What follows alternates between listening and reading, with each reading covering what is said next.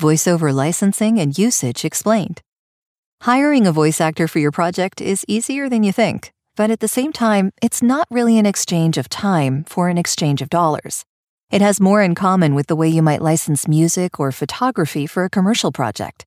There are also different pricing structures based on whether or not a voice actor is performing in a union production or a non-union one. Since most of my work is non-union, that's what I'm discussing here. You could visit the SAG-AFTRA website for more information on their rates, or check out this handy calculator, though keep in mind it's still in beta. Hugh Edwards, the CEO of Gravy for the Brain, has been in the voice acting industry for a very long time, and he knows a thing or two. He's put together a really great little video that explains how voiceover licensing works. While he's in the UK, the concepts are the same no matter where in the world a voice actor might be, and this is how most voice artists figure out pricing for their clients.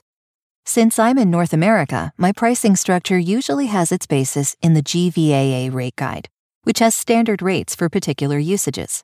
Depending on the project, my pricing might be lower or higher than what's listed there. But that's a good starting point, and will give you an idea of what the standard industry pricing for a particular project might be. There are many reasons to hire a professional voice talent for your project.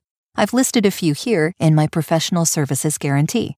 I also have a revisions policy.